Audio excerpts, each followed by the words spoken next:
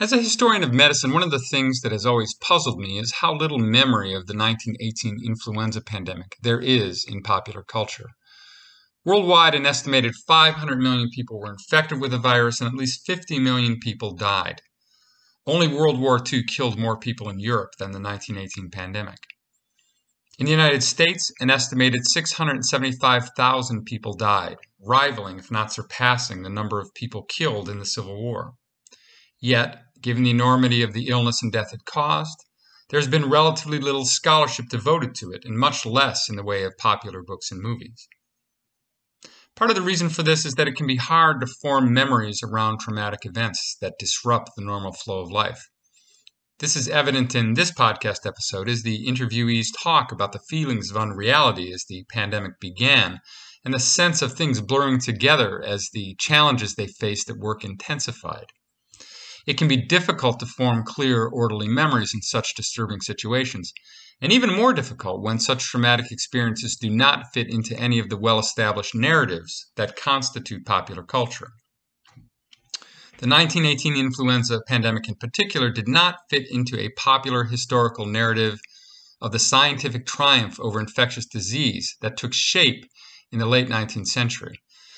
Beginning with the discoveries of Louis Pasteur and Robert Koch in the 1860s and 70s, through the development of antibiotics in the 1930s and 40s, and life-saving antiretroviral treatments of AIDS toward the end of the 20th century, popular culture presumed that scientific medicine has steadily increased its understanding of infectious diseases and the therapeutic power to treat, if not prevent and cure them. In that popular narrative, the seeming impotence of medical science during the 1918 pandemic seems like an outlier, a strange and horrifying throwback to another time. There's, of course, a good deal of truth to the popular narrative of medical science conquering infectious disease, but scholars in history and public health have consistently argued that the reality is much more complicated. Infectious diseases involve more than microorganisms and the methods we develop to study and control them. Epidemics involve the entire social, economic, and political organization of society, and they will take advantage of every existing fissure and stress point. The power of the popular narrative of our triumph over infectious disease led much of the general public and many policymakers to be complacent about the threat infectious diseases continue to pose, and helps to explain why we have been so ill-prepared to face the challenge of this pandemic. Interest in the Great Flu of 1918 and other pandemics in history has, unsurprisingly, exploded in the context of COVID-19. But when we finally get control over this pandemic, with a likely vaccine next year, there may be a tendency to fit it back into the tidy narrative of inevitable medical triumph. There will be a danger of becoming complacent again. This Dragons Remember podcast will be an important resource for resisting complacency. Gathering these accounts of Drexel alumni working on the front lines of healthcare during the COVID pandemic is an important contribution to developing a richer perspective that acknowledges the complexities and continued danger of infectious disease. These particular interviews will remind us of how chaotic and uncertain the arrival and spread of COVID-19 was for those working in the healthcare system. It will also remind us of the resilience and strength that healthcare providers and society are capable of marshaling in times of crisis. These are important perspectives that we will need not just as we continue to struggle with COVID, but as we prepare for pandemics that will inevitably arrive in the future. Let's shift to discuss your experience of the pandemic and how it's affected both your life and your work. So to start, would like to ask you when you first became aware of the virus and what was your immediate response? I think I remember those first days of it feeling like, I don't know, I just remember that ominous feeling occurring. And I think the first experience I had with it was one of the nurse anesthetists was sent home. And this was before there were really, I think it was like the first couple cases in Pennsylvania had shown. And one of the nurse anesthetists was sent home because they weren't feeling well. And I think it was that they had been in contact with somebody who had been in contact with somebody who had tested positive. And, I was in that room that day and I was just like, well, what, like, where are we going from here? What's our protocols? And, I think everybody just wasn't quite at that point yet where it was like, oh man, this is hitting now. Like, this is happening and this is occurring. And I think on a larger hospital-wide scale, obviously cases were occurring overseas and, that it was present in the US. So I think that they were prepared for it in a more superficial sense. But when it comes down to that day, I just remember it feeling kind of like we didn't really know what was going on. We didn't really know the next step. And so that's, I think, when it really felt real to me, and like, okay, this is about to be a thing. This is not the first time, or I'm sorry, the last time that it's going to happen. This is going to be something bigger than that. And I think that's just that what I was saying earlier is like that ominous feeling coming over me of, wow, this is going to be a hard time ahead. And you don't really know what it looks like. You don't really know exactly the specifics of it. But I think it was just very much like an introspection into that, kind of like looking into the future of how are the pieces going to lay? To use a tedious dichotomy here, from what I heard, you had both an academic and a personal response to the virus, and it was when you became aware of it personally that the seriousness of the situation hit. Would you say that's about right? Yeah. I think that, as I'm sure many people have felt, is it doesn't feel real until you become into a circumstance with it. And I think that's why in maybe some cases, people still kind of are able to disattach from it a little bit more. And I can understand that sense.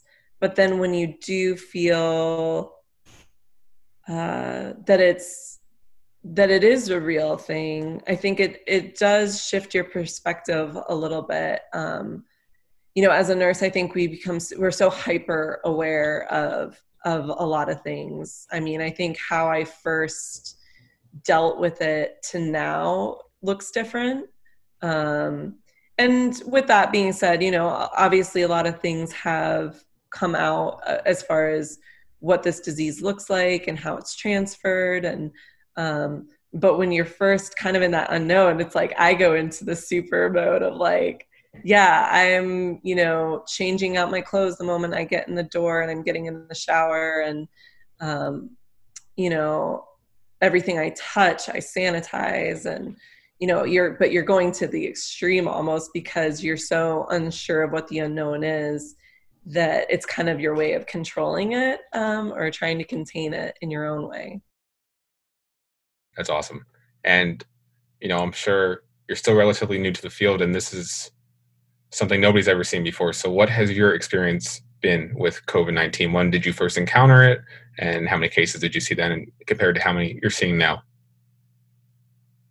I think I first heard of it the same way all of us did on the news, and just hearing, oh, there's this new virus coming out of Wuhan in China, and it seems to be different than anything we've seen before. And I was like everybody else. I disregarded it. I vaguely remember people talking about SARS and all these, it just seems like something people are always talking about. I didn't even think about it. Didn't take it really seriously at that time. And then I started noticing that it was getting to Europe, and just how infective this disease was, how good it was at spreading itself around the world. And that's when I started to realize, like, oh, actually, we might be in trouble. And then, a few cases started popping up in the US. Little did I know at that time, I think now I'm pretty certain that it was already probably quite rampant in New York City. But at the time, it felt like, oh, now there's a case in Westchester. It just slowly was inching towards me. Yeah. And then I would say in February, which was before anything shut down in any way, and I still think most of the country wasn't taking it too seriously, I started to see some cases popping up, and they felt like, seeing cases that looked like a flu, but when we would do a flu test, it was negative. And we were like, what is going on with these people? Looking back, obviously, it's pretty clear that was COVID at that time. And then in March, it was becoming more and more prevalent. And through March and April, it just became the only disease that I saw. It was like every single person had COVID. Not that everybody was dying, but some people had it and they just had a fever. Some people had it, didn't have any symptoms. Some people had it and they were really sick. So that went on for a while, where it was just constant COVID. And then just as quick as it kind of came, it seemed to disappear quickly too. Once the city locked down and once people started getting really paranoid in the city, we had the freezer trucks outside of the hospital, and it was just a visual reminder to everyone, this is real. I think people really started to take it seriously in the city. And within, 2-3 weeks of that, probably 3-4 weeks, we started to see the cases drop off. And now, since then, we've been seeing, we still test a lot of people and we still have a lot of positive tests, but the really, really sick people we're not seeing to the same degree we were. It's kind of like a steady stream versus what felt like a tidal wave that hit us. Oh, I'm sure. So you touched on a few things there I want to get back to. The first being, New York City for a while was the epicenter of the virus in the United States, particularly. So what was it like not only working in a hospital there, but also living there? Yeah, it was scary. None of us, I didn't know what to do. None of us really knew how to manage this. And it was really scary to kind of go to work and know that there's this invisible virus around you and it's kind of floating all around you. And you're not sure exactly how to protect yourself. Like, should we be wearing bunny suits? Is it okay to just wear scrubs? Should I be wearing like a huge mask, or do I just need a surgical mask? All these questions. And so, it's like going to work, you're kind of like, you're just paranoid to touch anything, do anything. When you go in a room to see a patient, it's almost less stressful when the patients are clearly, obviously COVID, but it was really stressful to know that even just regular patients that we were seeing that came in for something else, we would test them and they would be positive. So it's like everywhere it was around us. So that was stressful at work. And then you come home and, everybody's paranoid about it. Everyone's thinking about it. So I think someone coined the term doom scrolling, where you're just on your phone reading all these articles and just like having nightmares about it. I would come home and take off all my clothes outside of my apartment and then basically just run into my shower, put all my clothes into like a trash bag, and you just couldn't escape it. I'm sure everyone kind of felt this way, but it was like, whether you're at work, whether you're at home, you can't see friends. I couldn't see family, and this is all you're thinking about. So it was rough. And New York really shut down. Like, I felt like I was in a sci-fi movie, You mentioned that the guidances were changing nearly every day. Could you comment on how this affected the mood within the hospital? It's hard, it's hard to, I can only be one observer. So maybe somebody would observe it differently. I guess it seems like a lot of frustration, a lot of trying to figure it out, trying to understand it. It's just information overload and you're trying to keep up with it. And a lot of it doesn't make sense.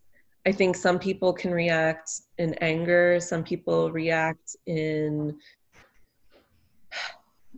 just trying to,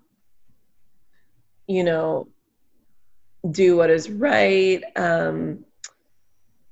It was a lot. I mean, tensions were high.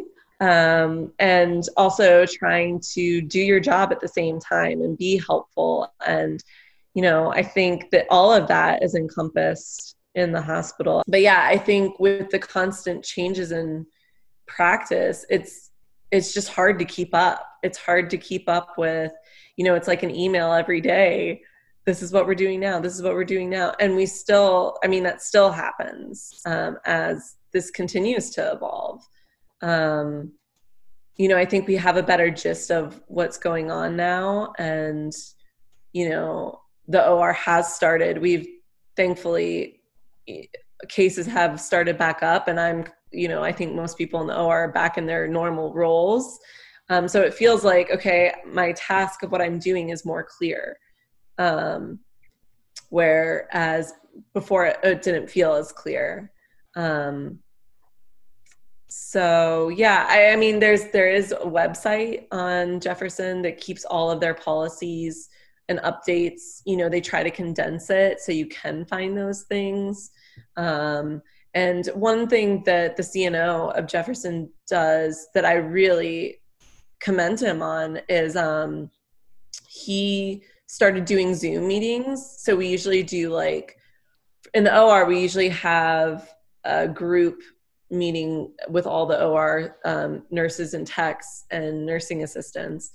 And it kind of, you know, on a larger scale for the hospital, Jeff did that on Wednesday mornings. Or I'm sorry, they were like spread out. He would do them 4 times a day. So it would be just information. And he would answer every single question that was asked of him. And I just thought, wow, I commend him on answering every single question a nurse had. You know, he really tried to help make sense of it. And that was something I hadn't really, I don't know, I think it just brought together all the nursing staff in the hospital, and helped clarify some of the policies and procedures. And I think an email it's hard to kind of grasp what that is, but when you're having human interaction or somebody who's kind of talking or you're interacting with them, it makes it a little bit easier to kind of say, okay, I get it now. Drexel, we shut down on the 13th of March. And that day I went home to Harrisburg, and then I drove back to New York to pick up my brother. And I remember being there then, and then a few weeks later, and it took crazy. It was a ghost town. But you know, getting back to more of Mount Sinai, early on in March and April, we heard a lot about a shortage of medical equipment that we need, PPE, ventilators, things like that. Did you ever an interaction where you didn't have enough beds, ventilators, anything like that? And were you always able to stay safe yourself with PPE? The PPE situation was rough in the beginning, for sure. At first, it was like, we're not clear on what is the appropriate policy. So we got a lot of mixed messages. I remember clearly this must have been late February, maybe early March, we had a team of administrators coming down yelling at us for wearing masks. They said, you shouldn't be wearing a mask unless you're in the room with a COVID patient. You're scaring patients. They're not going to want to come in if they see you guys walking around in masks. And we all thought, well, that's kind of a little bit weird. And then it totally flipped to like, you need to be wearing an N95 respirator and a surgical mask on top of it. So every day you'd come into work, it would be a different message. And it's that lack of consistency that can be very scary. You know what I mean? Like, you feel like you're a foot soldier, but you're like, who knows what's going on? Who can guide me? In the beginning, we had one respirator that we were using for the week. And they gave us these little brown paper lunch bags. And so we take off the respirator, put it in the lunch bag if we want to drink some water or whatever, and put it back on. And we have to keep this for a week. And we change out the surgical mask on top. We had one face shield per week also that we had to clean. So it was rough because, you know, trying to clean this plastic face shield, and we're running out of alcohol wipes. We're running out of peroxide wipes. You use bleach, and then all of a sudden the face shield gets all white with residue, and now you can't see when you're trying to do a procedure. You know, it's like, how clean is a respirator if you're saying that the front of it is dirty, but the inside of it is clean, and now you just put it in a brown paper bag and ruffle it around and now put it back on your face, you know? So it was definitely rough. At Sinai, luckily they are, you know, they're a pretty wealthy institution. They were able to pull strings. I think they got Warren Buffett to donate some planes that could go fly somewhere and personally bring PPE back. So we got out of the PPE crunch a little quicker than some of the other New York City hospitals. But I mean, I'll never forget that period where we didn't have enough, and we were basically, people were scared for their lives and the lives of their loved ones. A lot of our physicians that were my mentors all through residency that I really look up to and go to still to this day for guidance, a bit older, when this happened, they were kind of forced to retire, Yeah. It's not safe for them to be in the department. So it was a very scary time.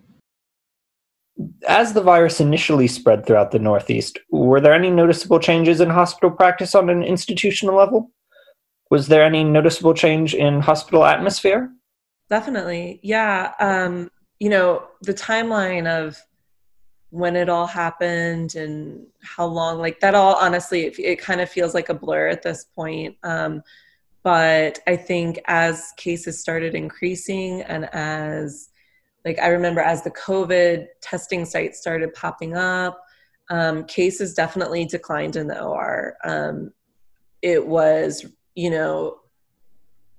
Pennsylvania, the government of Pennsylvania essentially, recommended, and the CDC recommended that all, cases kind of cease unless they're really necessary. So, I feel very fortunate at Jefferson. They really made it a priority to kind of continue using us somehow. I heard, as going through this and listening to the news, you hear of some hospitals who furloughed staff or had to lay off. And, thankfully we didn't experience that at Jefferson. I think we just kind of filled different positions. So, as cases were still going on, it was probably, 15 to 20% capacity of what we normally run. And the hospital itself, as we were kind of preparing for increases, there was the time period just before that, and the hospital was eerily quiet. I just remember they stopped visitors from coming in. They closed off different entrances into the hospital. So there was pretty much only 2 entrance points in the main hospital, whereas you had several before. And you were, required to put on a mask going into the hospital. If you were a visitor, you would have to answer questions. And all of that changed in that time frame. Every day there was new alerts, new information coming out, and it's just a whirlwind of information overload. But as we kind of went through it in the operating room, as I mentioned, we kind of did questionnaires at the entrances. We were sent to sometimes assist with proning patients in the ICUs, patients who were intubated. It's essentially putting them on their stomach. It has shown to help increase their oxygen levels, and they have just seen better outcomes. So, we were sent out to the ICU. They would have schedules for some of these patients to prone in the morning and the afternoon. So we would help with that sometimes. Just doing different projects. I think I was pulled one day to L&D, the labor and delivery floor. They moved some of their emergency C-sections. Does not occur where our OR was, but they moved it over there temporarily during all of this. And so they needed all their supplies, though, put into our ORs. And so they had to build this, supply station to have in the room. So I helped with that. So it was a lot of odd and end jobs, but to be honest, it was also so much downtime. It was so much sitting sometimes and just trying to find something to do. It felt like the slowest days when you're used to going, full speed ahead, and this all of a sudden you're stopped. There's not a lot happening in your realm. So it was a challenge. I think I did a lot of CEUs, like continuing education, just trying to keep busy and your mind off of what's totally occurring in some way. I think you can drive yourself a little crazy when you're sitting there thinking about it constantly. So you mentioned that OR practice has returned to a state of normalcy.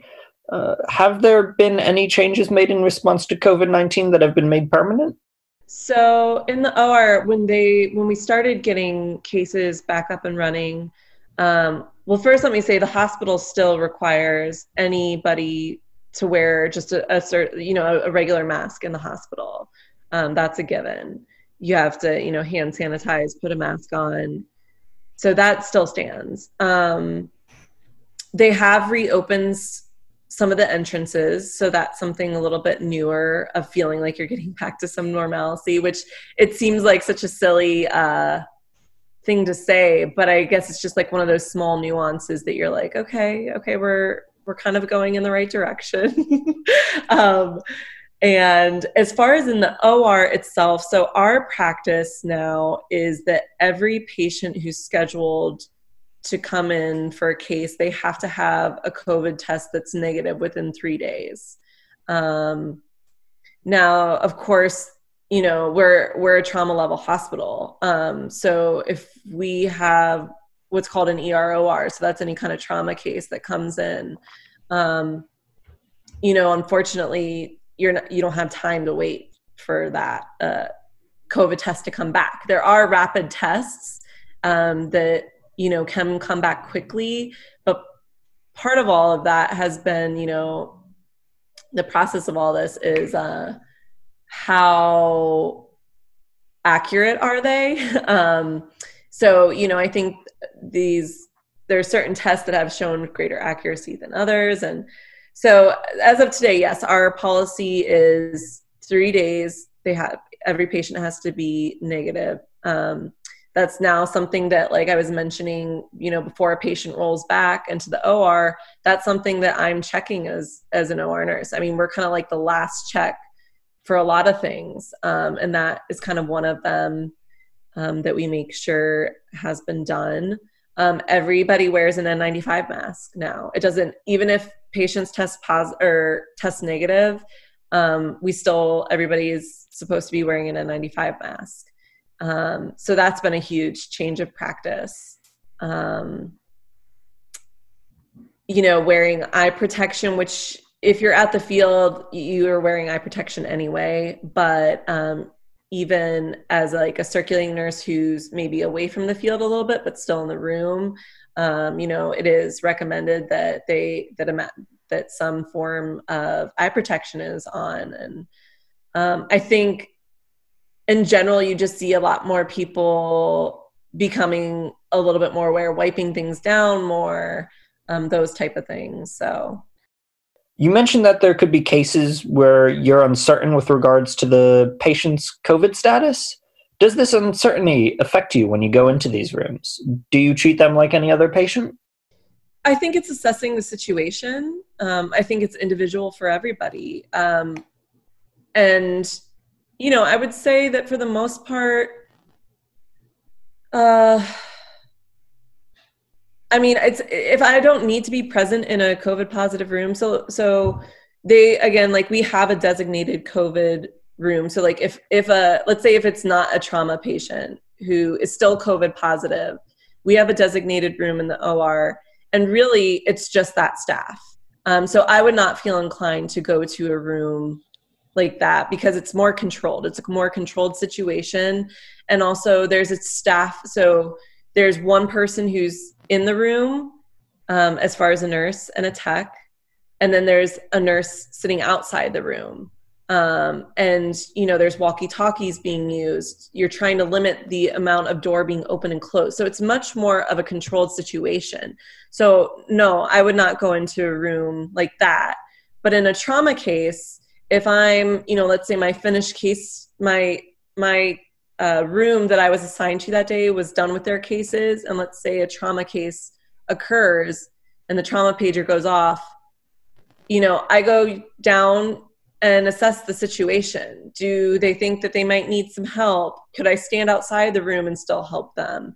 It's just assessing what the situation is, I think. I don't think it stops me per se of if it's a very chaotic case, then yes, I'm going to go in and help, because that's just part of your job and what you do. Well, medically, I feel like everything we learned the hard way, and by trying everything and having no idea what we were doing and getting things wrong and then learning from our mistakes, to be honest.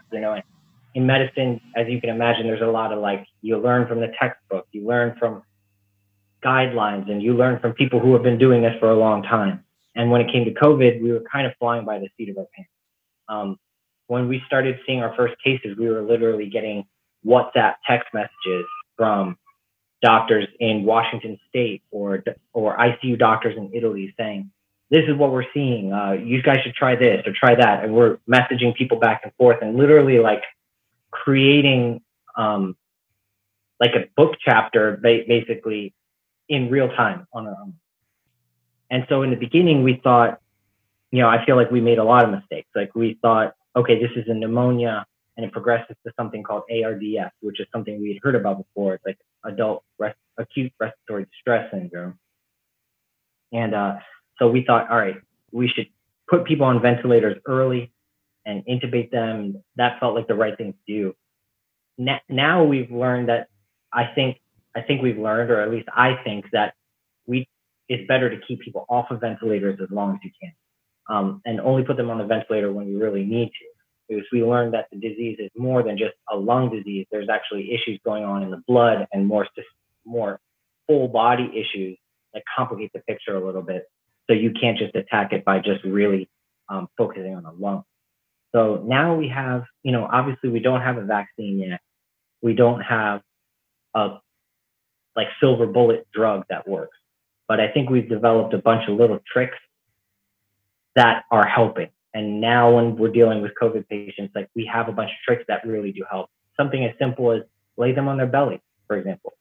I mean, who would have thought? But right, you put the same person, they're on their back, they don't do so well. You put them on their belly, and all of a sudden, they have a fighting chance. So that's something small that we do. We use something called high flow nasal cannula, which is instead of putting them on a ventilator where you have to basically put them in a medically induced coma so that they have this tube sticking out of their throat and all this pressured air pushing in and out, which is obviously good when you need it, but it's a drastic intervention. So something we do instead is put these big tubes in their nose and just pump oxygen in through the tubes in their nose. They can stay awake, they can move around. That's working a lot better. We learned that there's definitely some issues with clotting in the blood that this virus induces. So by giving medicines that thin the blood, it seems to be helping. And then remdesivir seems to be helping slightly. So that's good that we now know that, So those are some of the medical, little tricks that we're using. And I do think back to some of those early cases, and I think maybe if I had known this, I could have done a better job. That sounds incredibly scary. I mean, all we hear now is wear your mask, wear your mask, wear your mask. So the fact that, doctors, frontline workers were hearing you don't have to wear a mask is it's just incredible to me. It blows my mind. So I guess a couple questions now. Did you ever think about stopping work or, changing careers or halting going in as a doctor? Or did you always think this is what you had to do? When COVID happened? Yeah, during COVID. No, I mean, I was scared. And I guess I didn't really think about quitting, mostly because I don't know how I could explain that to my coworkers. It's like we all kind of had this herd mentality or bunker mentality almost, like this war, this tidal wave is coming and we all got to look out for each other. And we're all picking, when some of our older attendings had to retire, we all had to pick up extra shifts and stuff like that. So, no, I mean, one of the attendings said something like, man, if this was Ebola, I would quit. But but this is like, so we would make a lot of jokes like that. But no, I don't think I seriously thought about quitting. Was I scared? Did I not want to go in? Sure. I think March 15th or something around that time, I actually had a vacation. No, this was the end of March. I had vacation. I was going to go to the Dominican Republic. Obviously, that got all ruined. And I felt bad about taking those days off because I was like, oh, I feel like I'm just abandoning, the truth kind of thing. So I did take a few of those days off. I think I may have picked up a shift or two, but it was actually nice to take those days off to just kind of settle, recuperate a little bit, and then kind of jump back in the fight. So to extend the questioning beyond the walls of the hospital, would you mind commenting on how the virus has affected your daily routine? Have you experienced difficulties balancing work and personal commitments? Perhaps has the virus changed your perspective of what daily life entails? Yeah, I mean, it's definitely a lot more alone time, which I'm okay. I always say I'm an introvert, and I can deal with this. But even introverts have, had their hard times during this. I would say things that it has affected. I go running a lot. I do wear a mask when I run. I think that's something that has changed. I think, does it stop me from going out to do that? No. But I also think it's just made me kind of get outside. To me, being cramped up in my apartment all day is not good for my mental health. So to me, getting outside as much as possible is something that is necessary. So I still, I think going out for walks, or I still, coffee shops are open now. I go pick up a cup of coffee. I go for a run. I have tried to date. I will say, I think that's been, for me, a big hold, because that just seems like a whole nother thing in itself. I think it's a really interesting, actually, to look at. But, I had gone on some dates where I would tell them, like, hey, just a heads up, I'm going to wear a mask. But it's kind of like having some of those conversations ahead of time, or doing like Zoom dates where it seems so strange. And it's like, wow, could this be any more awkward meeting somebody this way? But, I think I've had good and bad with both. But again, I think it's just like an overwhelming experience in itself that I've now at this day, where I've just kind of stepped back from it and just been like, I just need to kind of reassess, what this looks like. And I think it's, thankfully my sister is in the medical profession as well. She's an OBGYN, and, her and her family, I feel like we've been able to get together and,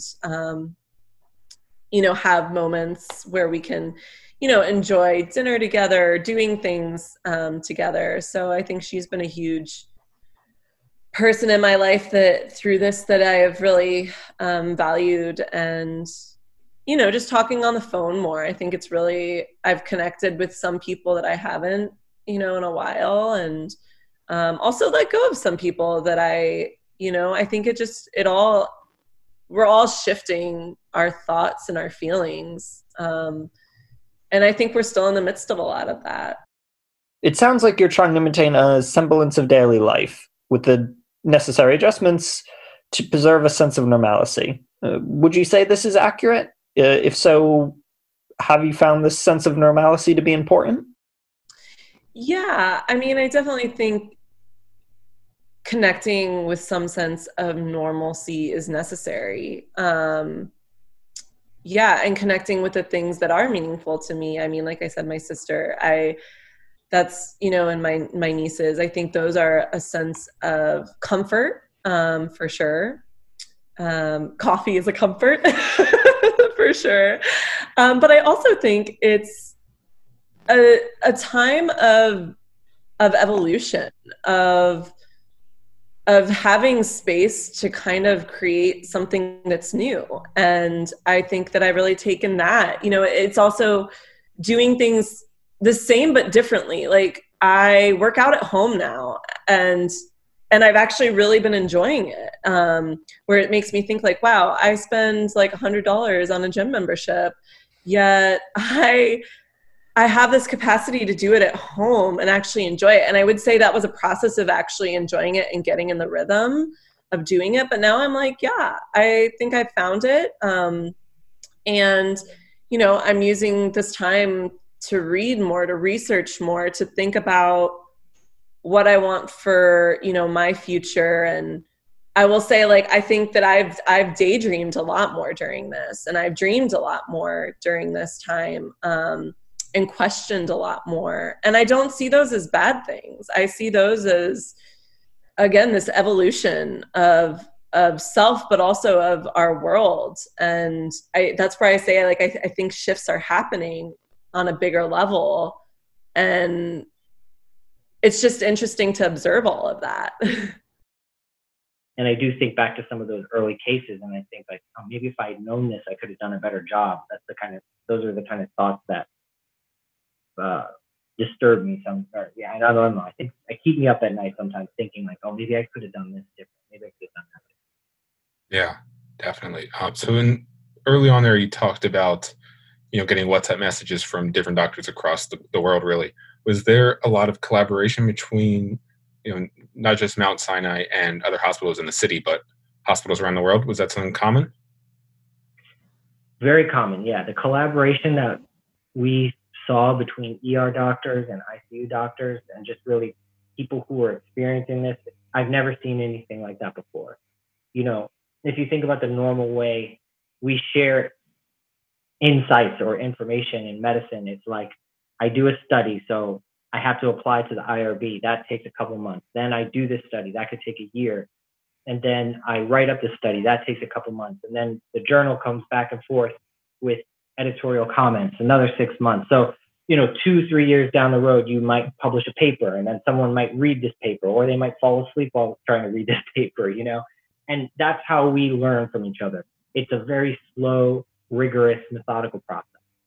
And when it came to this, it was like all that was out the window. You know, people are posting YouTube videos. Doctors are coming home from a shift and saying like, okay, this is what I saw. Here's a picture of a patient I saw. Look what I did. And then I'm looking at this picture of the patient and saying, wow, that's really incredible. Like, I actually saw something like that too. Let me try this. And we're going back and forth. So it was great because I think we learned a lot quicker than we would have doing it the traditional way. Obviously, the downside though is that a lot of the stuff, we went down a lot of blind alleys because it's like, I tried this and oh, let me try that. And then it turns out everything you thought was just wrong about that. Now you have to double back and go a different direction. And I think the downside of that is that it can kind of confuse patients or the general public. It can confuse them. Like at first we were giving hydroxychloroquine. Now we're not giving hydroxychloroquine. And people are like, do you guys even know what you're doing? And, you know, it kind of makes me want to say to patients like, no, we don't know what we're doing. Like we're figuring it out just like you guys are. So like, you know, so yeah, I don't know, pros and cons of learning medicine on WhatsApp. Yeah, definitely. So, you know, we've talked about COVID so far, and it's a terrible disease and everything it's done is terrible. But have you seen anything uplifting, any incredible, amazing, uplifting stories, you know, whether it be medically or just around the city? Absolutely. I mean, I saw people come together in a way that I've never seen before. You know, people in New York City, as far as I can experience, they complain, they moan, they grumble about things. But I saw when push came to shove, they all really did hunker down and do the right thing. And it worked. So I felt good about that. I've never considered what I do to be like heroic or anything. You know, I'm just kind of like, all right, you know, I go to work and I don't know. And then when I was seeing these people clapping and applauding every day at 7 p.m., it just kind of was overwhelming. I don't even know what to make of that. But it just was so touching to know that people cared and appreciated what we were trying to do. I also felt guilty because, you know, I wasn't really sure if I was doing anything good for people. And a lot of times, like, I'm not helping people. Yeah, we're trying, but it's whatever we're doing is not working. So there's a lot of emotions there. I also, just a medical way, most people who get this disease do pretty good, you know? So it's nice when you see people who got it and you test them and you call them back with a positive result and you're nervous, you're like, I have to tell you some bad news. And they're like, oh, well, you know what? I feel better already. It's fine. Something like that happened to me, actually. I never got tested. Sinai was one of the first places to offer antibody testing, which tells you if you had the disease and you developed antibodies to it. So I got tested and I turned out to be positive. And then now I'm like looking back and I'm like, oh, you know what? In early March, like kind of before we even shut down, I had this weird cough. I thought I just had like some allergies. I don't know. Now I'm thinking maybe I had it then, So I guess I just went on a little bit of a tangent, but yeah, I think I've really seen how people can come together when something really bad happens, and that's given me faith in humanity. I know when you look at the national political scene, it can be kind of depressing, but when you look at individual people and talk to them, I don't know, it can give you hope